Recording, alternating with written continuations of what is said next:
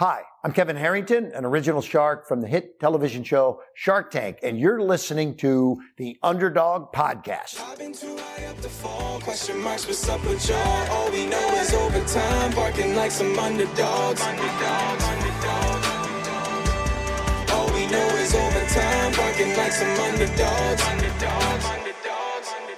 Hello, everyone, and welcome to another episode of Underdog. Today, I have an incredible guest here with me. Yuri, how are you, my friend?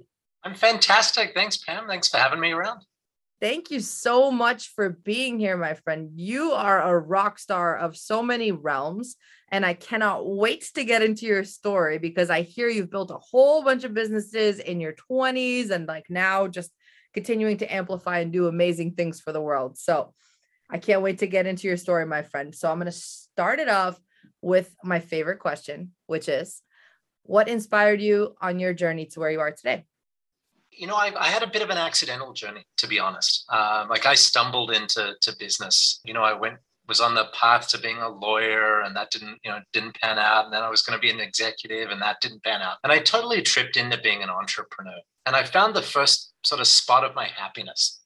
And I realized you could take that in any direction you wanted to take it, that every other career sort of had guardrails, right? Or, you know, like those things that when you're a kid and you go bowling, they put in the gutter so you can't fall in. Every career has those things, but entrepreneurship has no guardrails. So the world's is whatever you want to create it to be. Your opportunity is whatever you want to create it to be. And you can surround yourself by whoever you want to be surrounded by. And when you have a job, none of those things are true for you. You might have a bit of control, but you don't have that control. So that was really my inspiration, was the ability to surround myself with the people I wanted to be surrounded by. And that's what keeps me going today. I love the people I work with. I get this privilege of working with amazing entrepreneurs who want to grow businesses. A lot of them are growing businesses that are going to help change the world as well. And that's just before breakfast, right? They got up to build a business, change the world, change the way that they run their teams, and they haven't, had eggs yet. That's what I get to do, and that's what keeps me going. I absolutely love that, Yuri. And I have a question for you, because whenever someone stumbles into entrepreneurship, I always say there has to be something in the childhood that connected at some point in time. So question for you, what did you want to be when you grew up? I wanted to be a lawyer my whole childhood. And really weirdly, when I was 8 and 9, I would hold trials with my teddy bears, and I'd convict them of crimes and, put them in jail and lock them up and all sorts of weird stuff, right? I was lawyer bound. I used to watch lawyer shows. I'm old enough to remember when LA Law was a TV show. I read law books. I read books about trials. I wanted to be a lawyer so badly. And you know what? I got to university and realized I never want to be a lawyer as long as I live. But the thing is, lawyers are entrepreneurs. So technically, I guess they are. But back to what I was just saying about you got to work in such a confined environment, right? And I got to admit, I left university after about a year and a half, year and 3/4. I liked going to university. I just didn't enjoy the class exam studying part.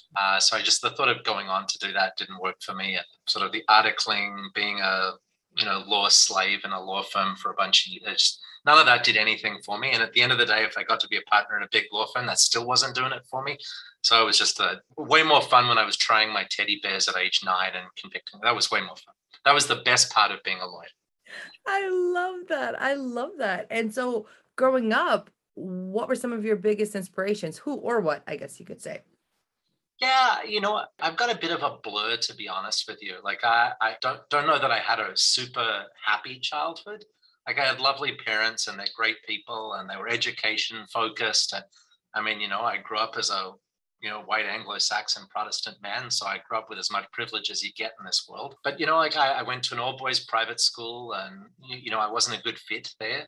So back to constrained environments, I wasn't a good fit in that environment. And when I graduated grade 12, I grew up in Australia. I moved to France on a bit of a whim, and it changed my world.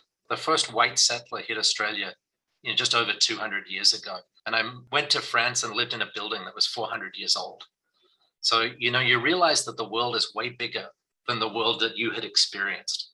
And that to me was the beginning, that the world was always going to be bigger than my experience. Whatever I thought I knew, there was way more out there that you just had to find, right? And that's still true, right? For each of us, that's true every day. The world is bigger than you think it is. The world is bigger than you can conceive of. There are more ideas than you have. There's more thinking going out there than you can conceive of. For me, that was again the biggest motivator, was this amazing world of stuff out there that I'd never heard of. And a bunch of years ago I moved, and that box you move every time you move, right? It's the box. It's got like your high school report cards. It's got your like life-saving badge from Girl Guides when you were 9, whatever, all that stuff that's in that one box. And every time you move, you dutifully pick it up and you say, I don't trust this to the movers. I'm going to carry it myself.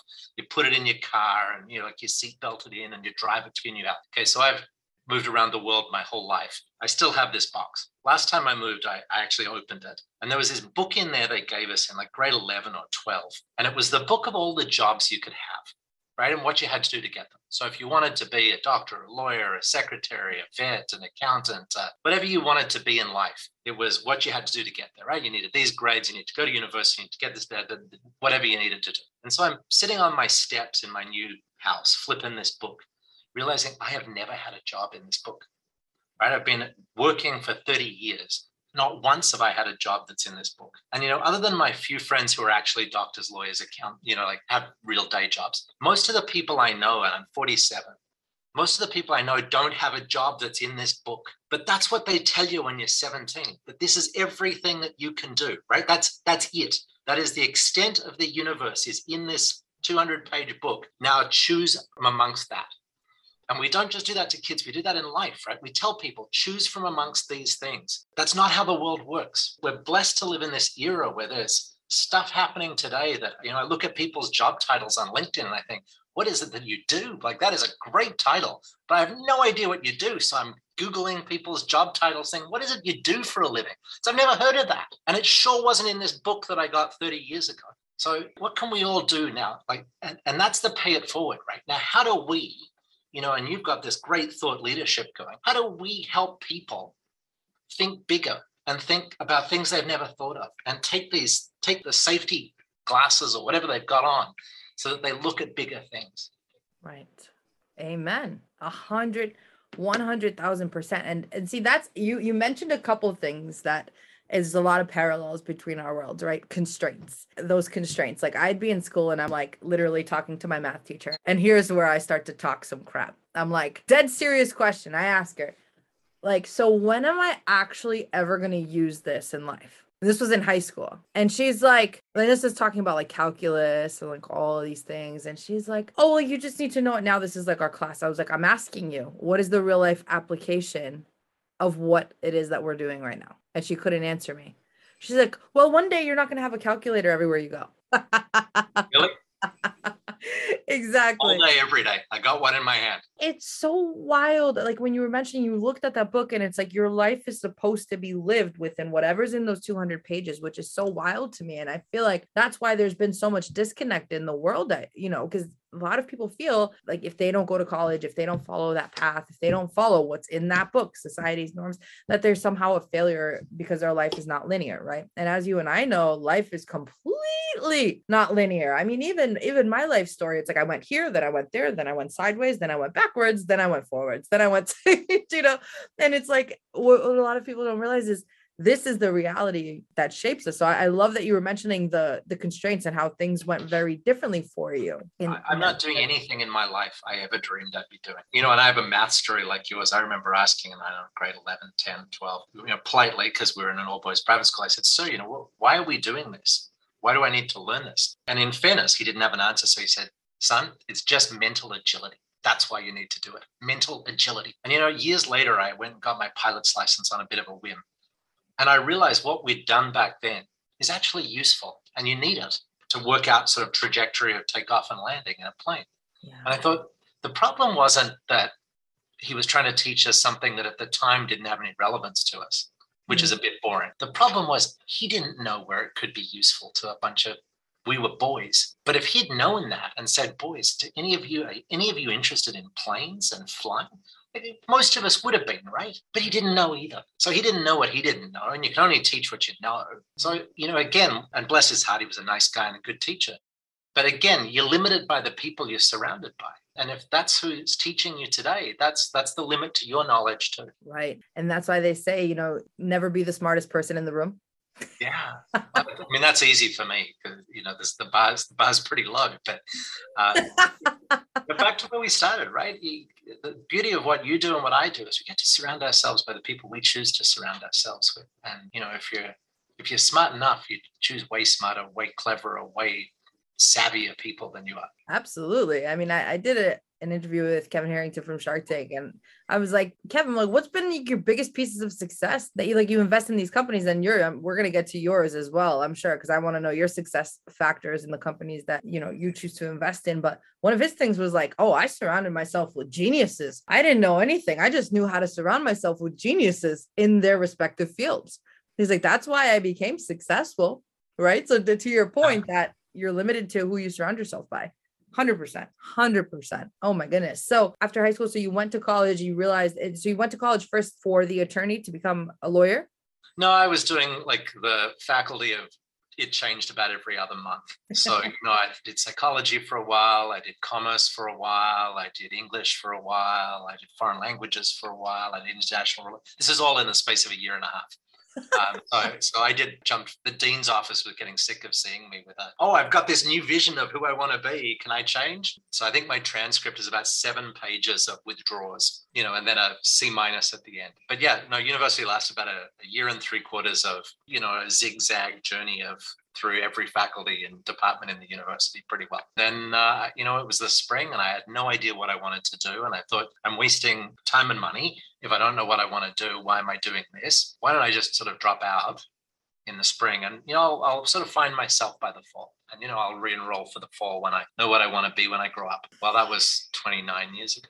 I haven't quite re-enrolled yet, but it's on my list. One day I'll work out what I want to be, and there'll be a university for that.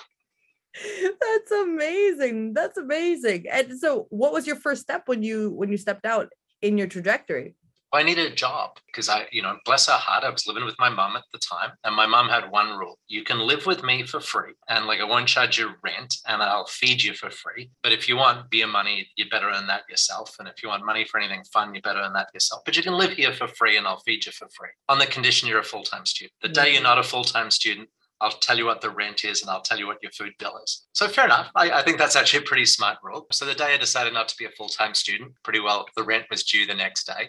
So I had to go and find a job. So I went and found a job with a fast food company in Canada called A&W. And I found myself in work. I loved it. Work is one of those places where generally, and I appreciate this isn't everybody's story at work, but generally it's a meritocracy, right? If you sweep faster than the next kid, you kind of become the sweeping supervisor, right? And then, you manage 5 sweepers better than the next guy, and suddenly you're the sweeping manager, right? Generally, again, I appreciate, some of us have come with privilege that others don't have and have opportunity that others don't have.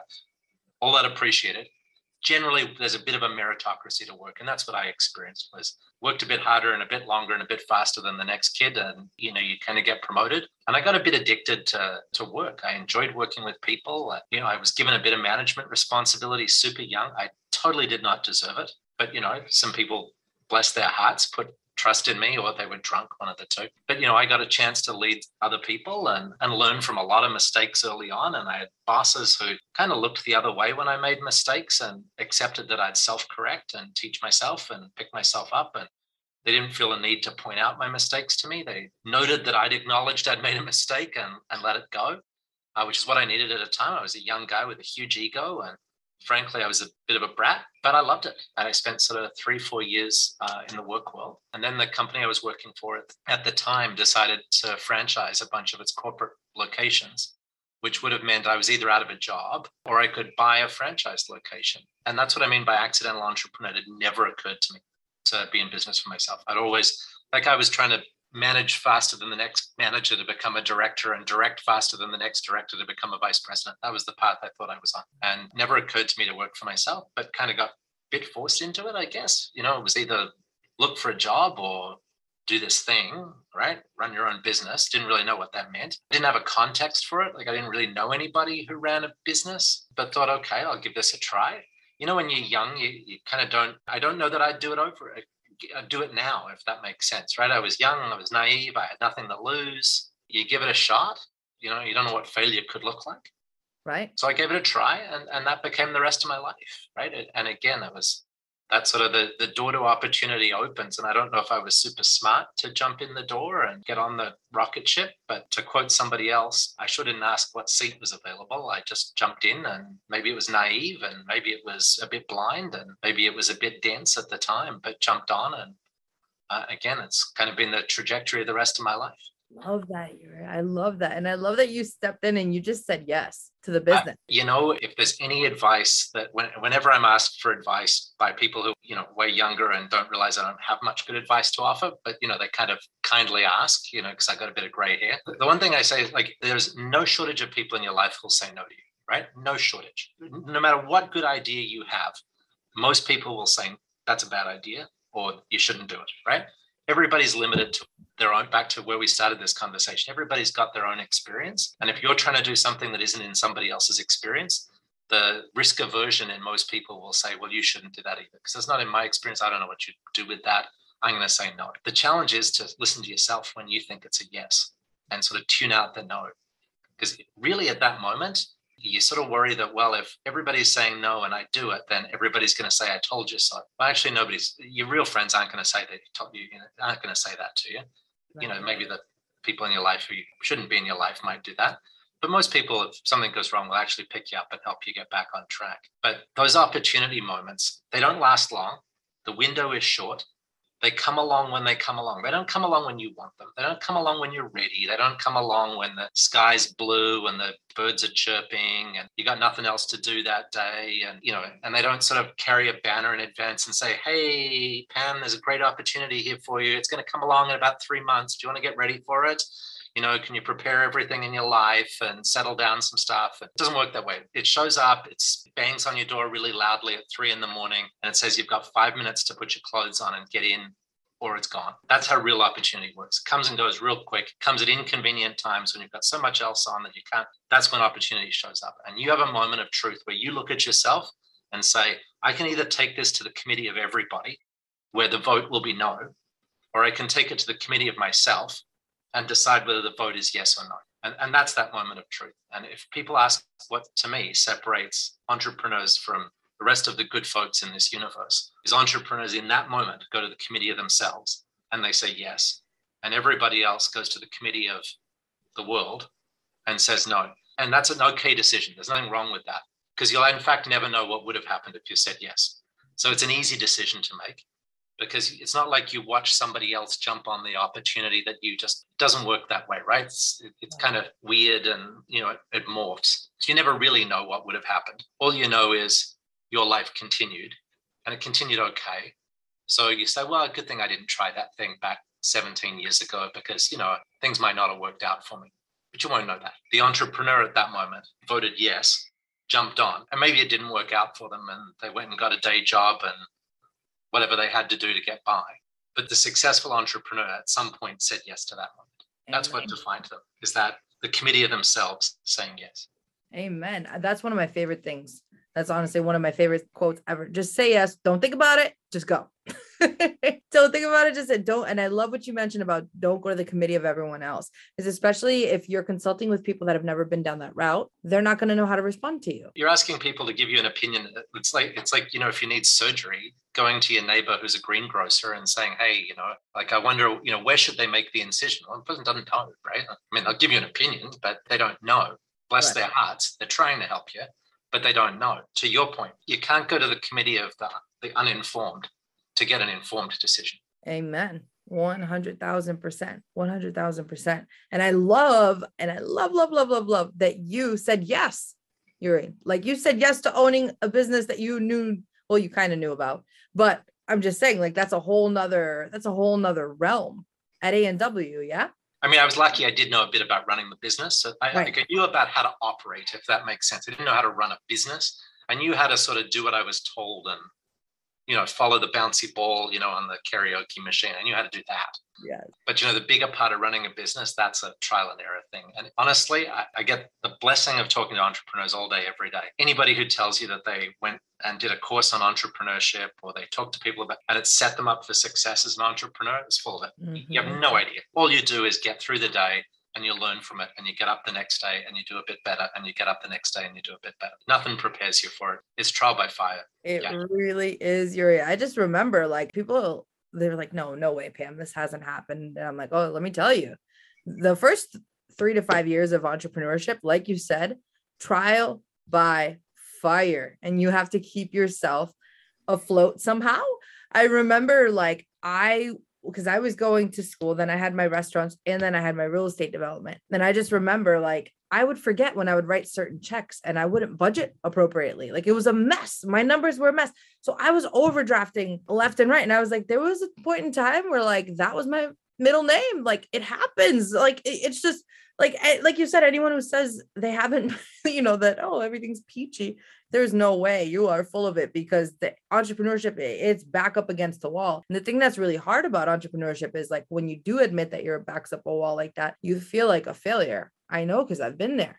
And I was so like the anxiety I felt and like the failure that I felt inside. And I needed to talk to my coaches and my mentors and my peers and all of that who understood, because without that, I probably would have sunk, which is what I think a lot of entrepreneurs do, right? They hold it all in and they think that they're supposed to launch and be perfect. It's like, who painted this reality, right? How about for you, Yuri? What were some of the biggest challenges in kind of operating the business? Like you said, you've been in it and been told what to do and know what to do. But then when you actually became owner, it shifted. And so you were actually the owner and operator. So what were some of the lessons that you learned and some of the challenges that you experienced along the way? Well, mine was a bit like yours. Like I had very little money to get going. Like my mom, bless her heart, lent me some money. So the banker mom was sort of my first big investor.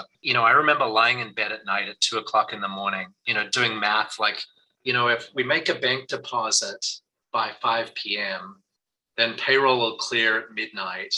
But if we don't make the bank deposit by 5 p.m., payroll won't clear, right? So, you're making you're doing that math all the time to making sure you're just that half a step ahead of whatever's coming. And I remember, like you said, at the time thinking, I'm a huge failure, right? Like I'm barely able to make payroll. And then a few years ago, like I read Phil Knight's book about founding Nike, Shooter. Mm-hmm. And I remember him saying that until the day, and I'm paraphrasing, I might get it slightly wrong, but he said, until the day Nike went public at whatever multi-billion-dollar valuation, he said, we were essentially insolvent until the day we went public. I can't remember, I think it was a $20 billion valuation. And he said, like, you live on the edge, right? Businesses live on the edge as they grow. And there's no way to grow without sort of continually pushing the envelope, whether it's you're borrowing more money, whether it's you're reinvesting in the business, not taking a salary, pushing people to work harder and do more jobs than perhaps they signed up for. But I mean, that's the growth story of almost every company I know. And it's hard work, right? It's hard on the founder who's trying to do it on their own. I think most founders keep it in, to exactly what you said, right? I feel like a failure, so I don't want to tell everybody I'm a failure. And God forbid the people who work for me realize I'm a failure and they pack up and want to go and work for somebody else. Or God forbid they realize how close we are to the edge and how, maybe their paycheck is half a bank deposit away from bouncing. So they'll pack up and leave. And so you don't enlist anybody's help or support.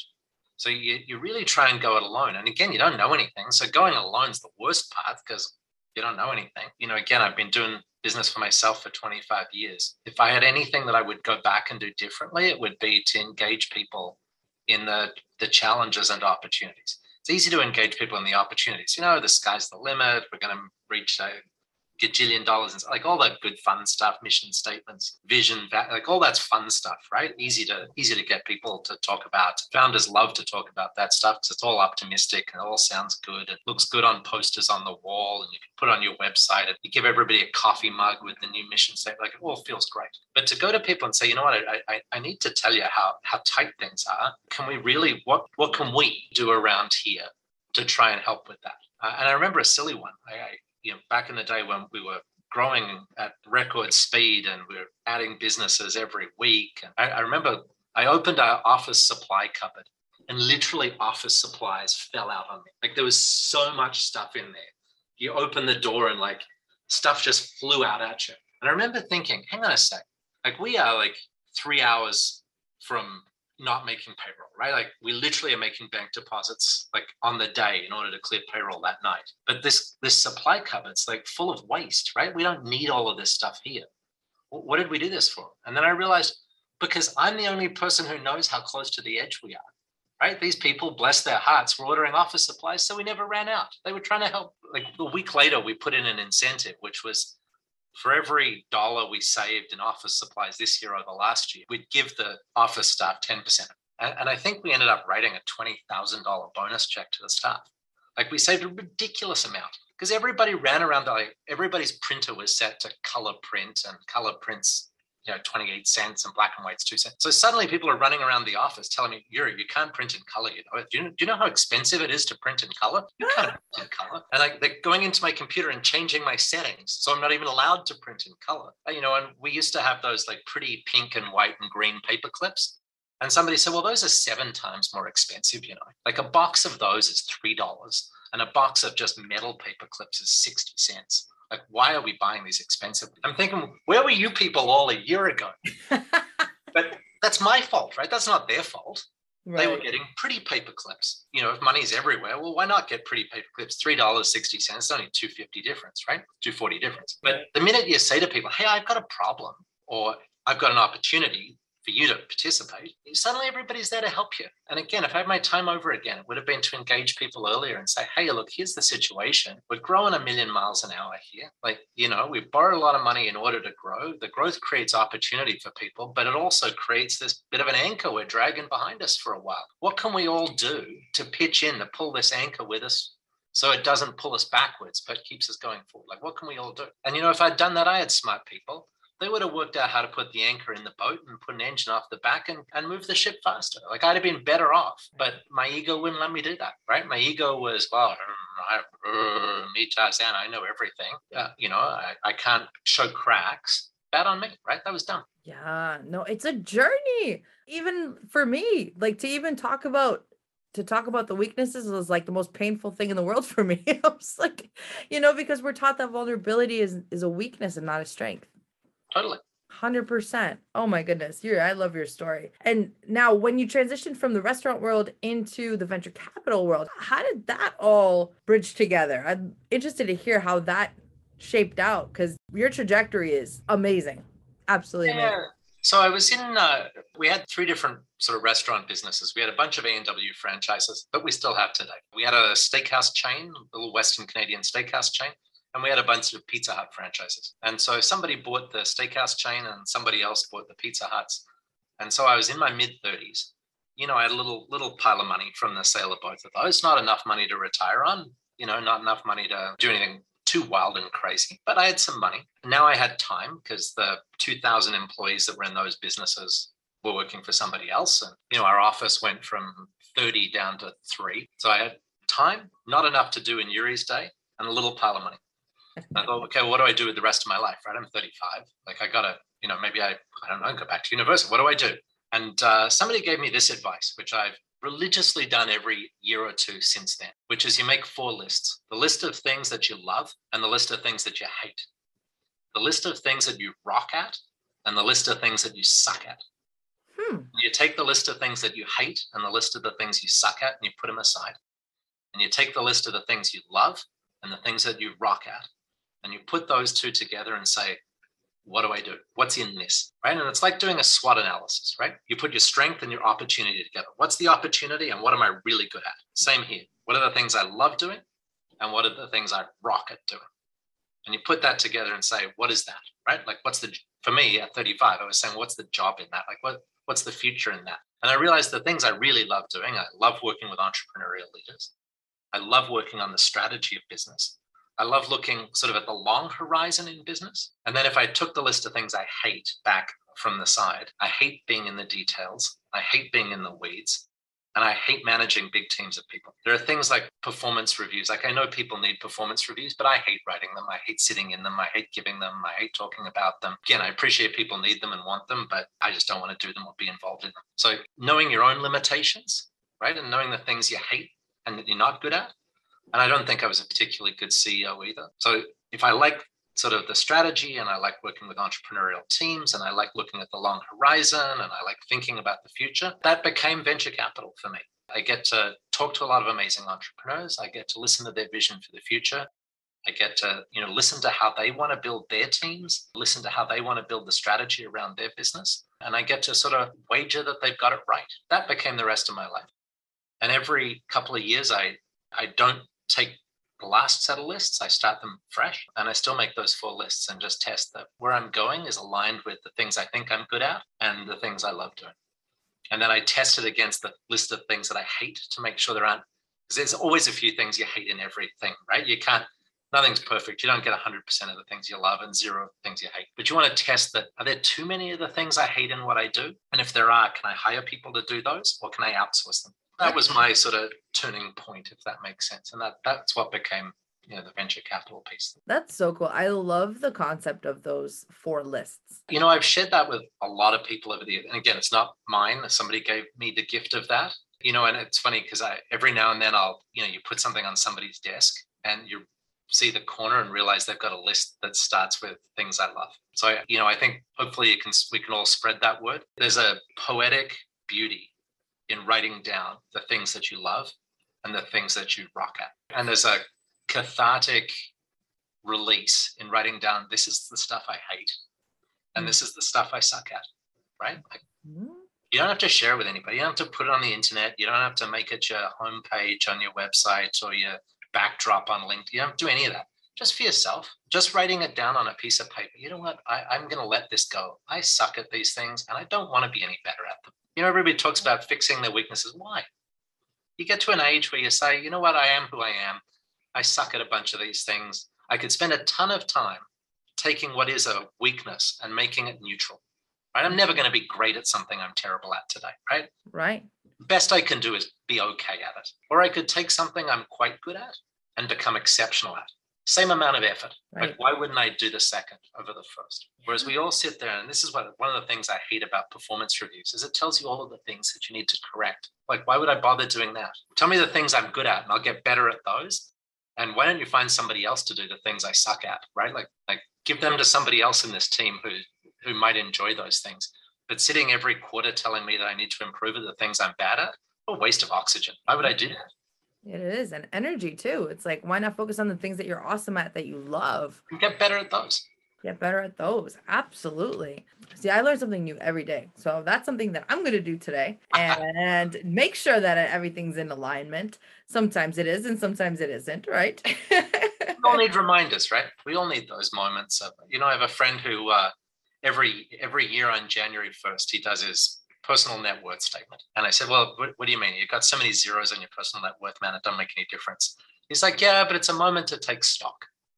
And he said, if you don't set moments in your life to take stock, then you never do, and you never celebrate, right? Like, we're all bad at celebrating our own successes, or most of us are bad at celebrating our own successes. So, whether it's writing lists of things we're good at, or celebrating the progress we've made, or I've got kids who celebrate when the line on the door frame goes up because they've got taller. Oh, like, can we all get some joy in that? Absolutely. Right? And joy in our own equivalent. I got a bit taller. I love that. I absolutely love that. Celebrating the success and taking stock. That's also extremely important, because so often, especially entrepreneurs, we're always looking ahead and it's like you kind of forget how far you've come because you're so enveloped in what's next that you kind of forget to enjoy what's here right now. Yeah, and we all think that our journey is not going as fast as somebody else's journey, right? Somebody else is doing it better, faster, stronger, longer, deeper, better, greener, bluer, whatever it is that they're doing than we are. So we got to catch up with them. We're all on our own journey. We're not on somebody else's journey. Absolutely. And you're in the venture capital world. It's such a fascinating and amazing world to me, because I love entrepreneurs. I love businesses. I love logistics. What are some common myths, I guess, that you would like to bust in that realm today?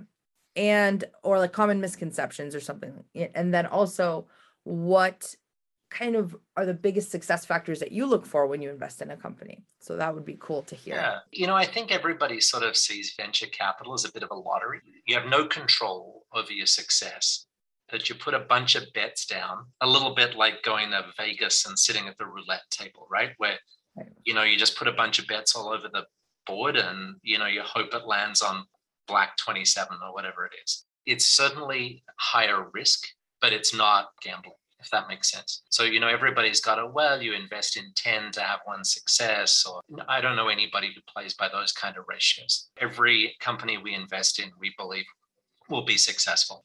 We have not had a company in our venture book fail. Not to say everything has been wildly successful, but we haven't had a failure. And I don't think that's because we're super smart. I think we're cautious. I think we do our homework. I think we think things through. And I think we stick to discipline. So that's worked for us. But this whole myth of, one of your companies grows 20 times and 8 grow 2 times and 2 fail, whatever those numbers are that I keep reading about. I don't know anybody who plays by that math. It's certainly not what I see out there. I think as well that, everybody's got a Facebook story or an early stage story where somebody painted a wall at Facebook in the early days and they've walked away with options that are now worth $1 gajillion. Okay. I don't know anybody who's been that lucky. I'm sure somebody was once. Most companies grow modestly. Some companies don't grow much, and a few companies grow exponentially. So you want to try and find the companies that grow exponentially, or at least finds the companies that grow modestly. So you're trying to work in there. What we look for and our discipline is we try and find companies that have about $1 million in revenue. And that can be, you had $1 million last year, or last month was at 86,000, right? So you're on pace to do about $1 million. And we like to see that revenue come from people you're not related to. So would be great. Like to see about 10 employees. And the basis for that is, can the founder begin to build team? Can they begin to think about their org charts? Can they motivate people? Can they hire the right people? Can they retain people? Can they build a culture? And again, preferably those 10 people don't have the same last name as the founder. And we like to see a founder who's kind of all in, whatever that means for that person. That doesn't necessarily mean financially all in, but they've got to be at least time all in. So this has to be the thing for them. They have to get up thinking about it, go to bed thinking about it. I hate to say it, go to the shower, go to the washroom thinking about it. This has got to be their one true love for now. Not forever, but for now. Got to be their passion project, the thing that they really want to see succeed. That's amazing. And through your experience in the VC world, Yuri, this could be personal, this could be business, this could be really anything, but this is one of my favorite questions, which is, what would your older self tell your younger self based on what you know now? But I know you've dropped so many gems throughout the interview, but that's something that either or you can give both, business or professional. Well, mine would be to be kinder. I think I was, if I reflect on the Yuri in his 20s, I think I was pretty intolerant. By that, I mean, I didn't put up with much. I think I was pretty inflexible, and I know I was arrogant. And I think the learning as you get older is that kindness goes a long way. It makes you feel better as the person being kind. It sure makes the people around you feel better, and it builds a stronger world. So I think if I had the chance to talk to my 25-year-old self, I think I might have had to sort of give myself a bit of a whack on the noggin to tell myself to be kinder, but that's what it would be kinder. Love that. And what advice would you give to an entrepreneur who's a startup or aspiring to build their business to somehow one day scale it through a VC firm, or really anything? It's their dream. What would your recommendation be to them? Yes. The first thing is yes. If you believe in it and you're passionate about it, the answer is yes. Do it. Be realistic. The number of pitches we see where the number ends in $1 billion in 5 years, it's sort of 8 out of 10. 8 out of 10 businesses don't end in $1 billion.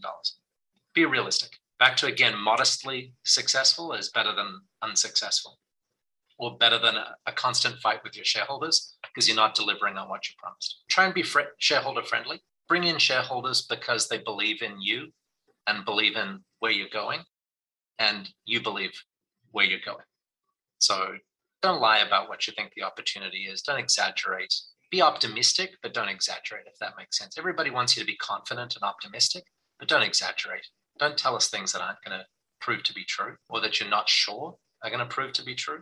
Just be clear and honest. You want people on your rocket ship who are volunteers, not conscripts and not prisoners, if you know what I mean. Don't take prisoners with you, because they'll be looking to get off your ship as fast as they can, and at the worst time, and they'll get off loudly. And they tend to all jump off like prisoners. They'll all get off together because they'll break out. That won't leave you a pretty rocket ship, to fly. Get people who want to be there, who understand why they're there, who are on the same mission you are, going the same place you are, with the same objectives. Share good news and bad news. As you and I have discussed today, there's no magic here. The path is not going to be rosy the whole time. The direction is not up all of the time. Nobody expects that. If all you tell people is the good story, people become very suspicious. We know it's not true, right? We know there are obstacles. We know things are going wrong.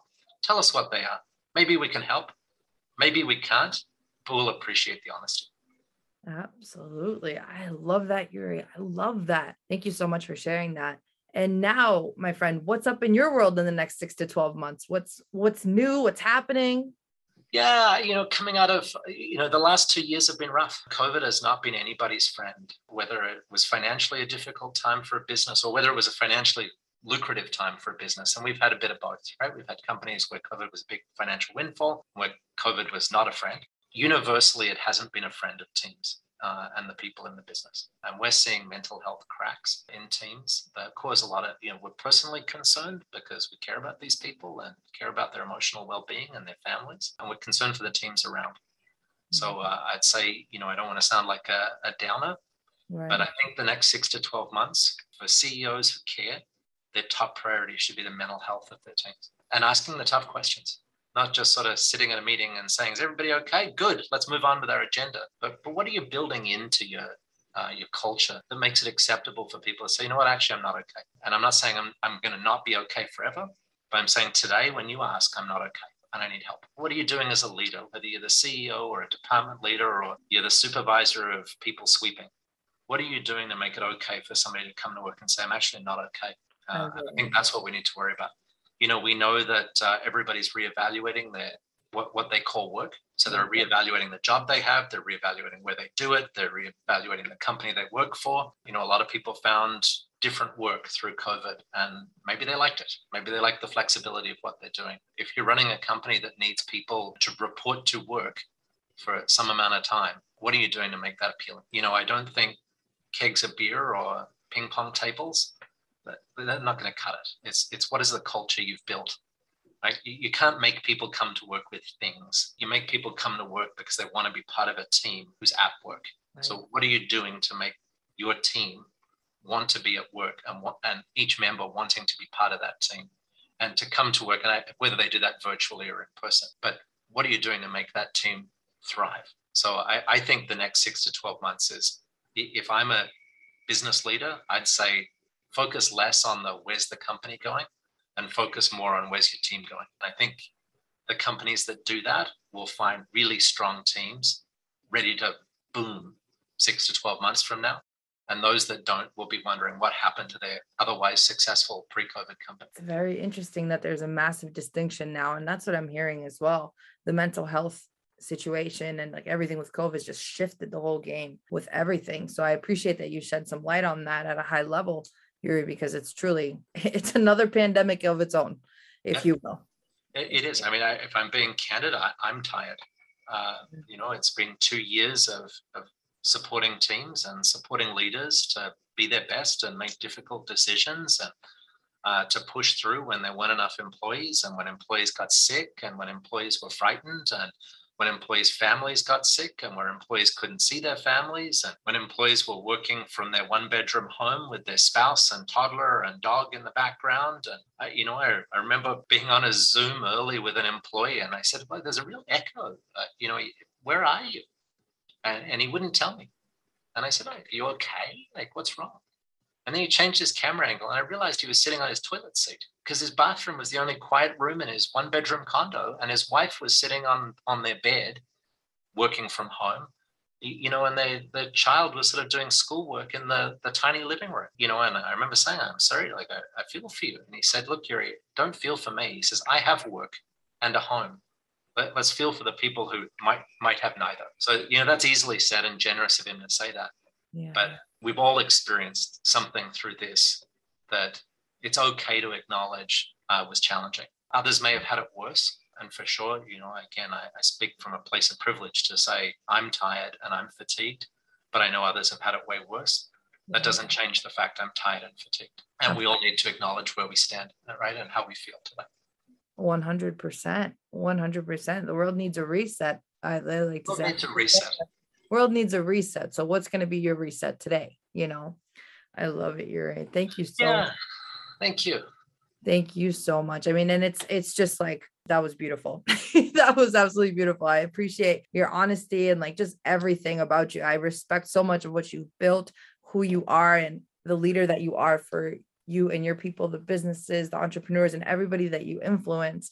And it's truly amazing. But now you've got to let everyone know where to find you and your awesomeness, my friend. Well, we're headquartered in Vancouver, fulmerandco.com. So my name, my phone number, my email is all on the website. So we're not hiding behind anybody. Feel free to reach out. Coffee's free, online chat's free. Happy to chat with great entrepreneurs doing great things. So anytime, anybody. You are amazing, my friend. Thank you so, so much for being here today. So that's it for today's episode of Underdog.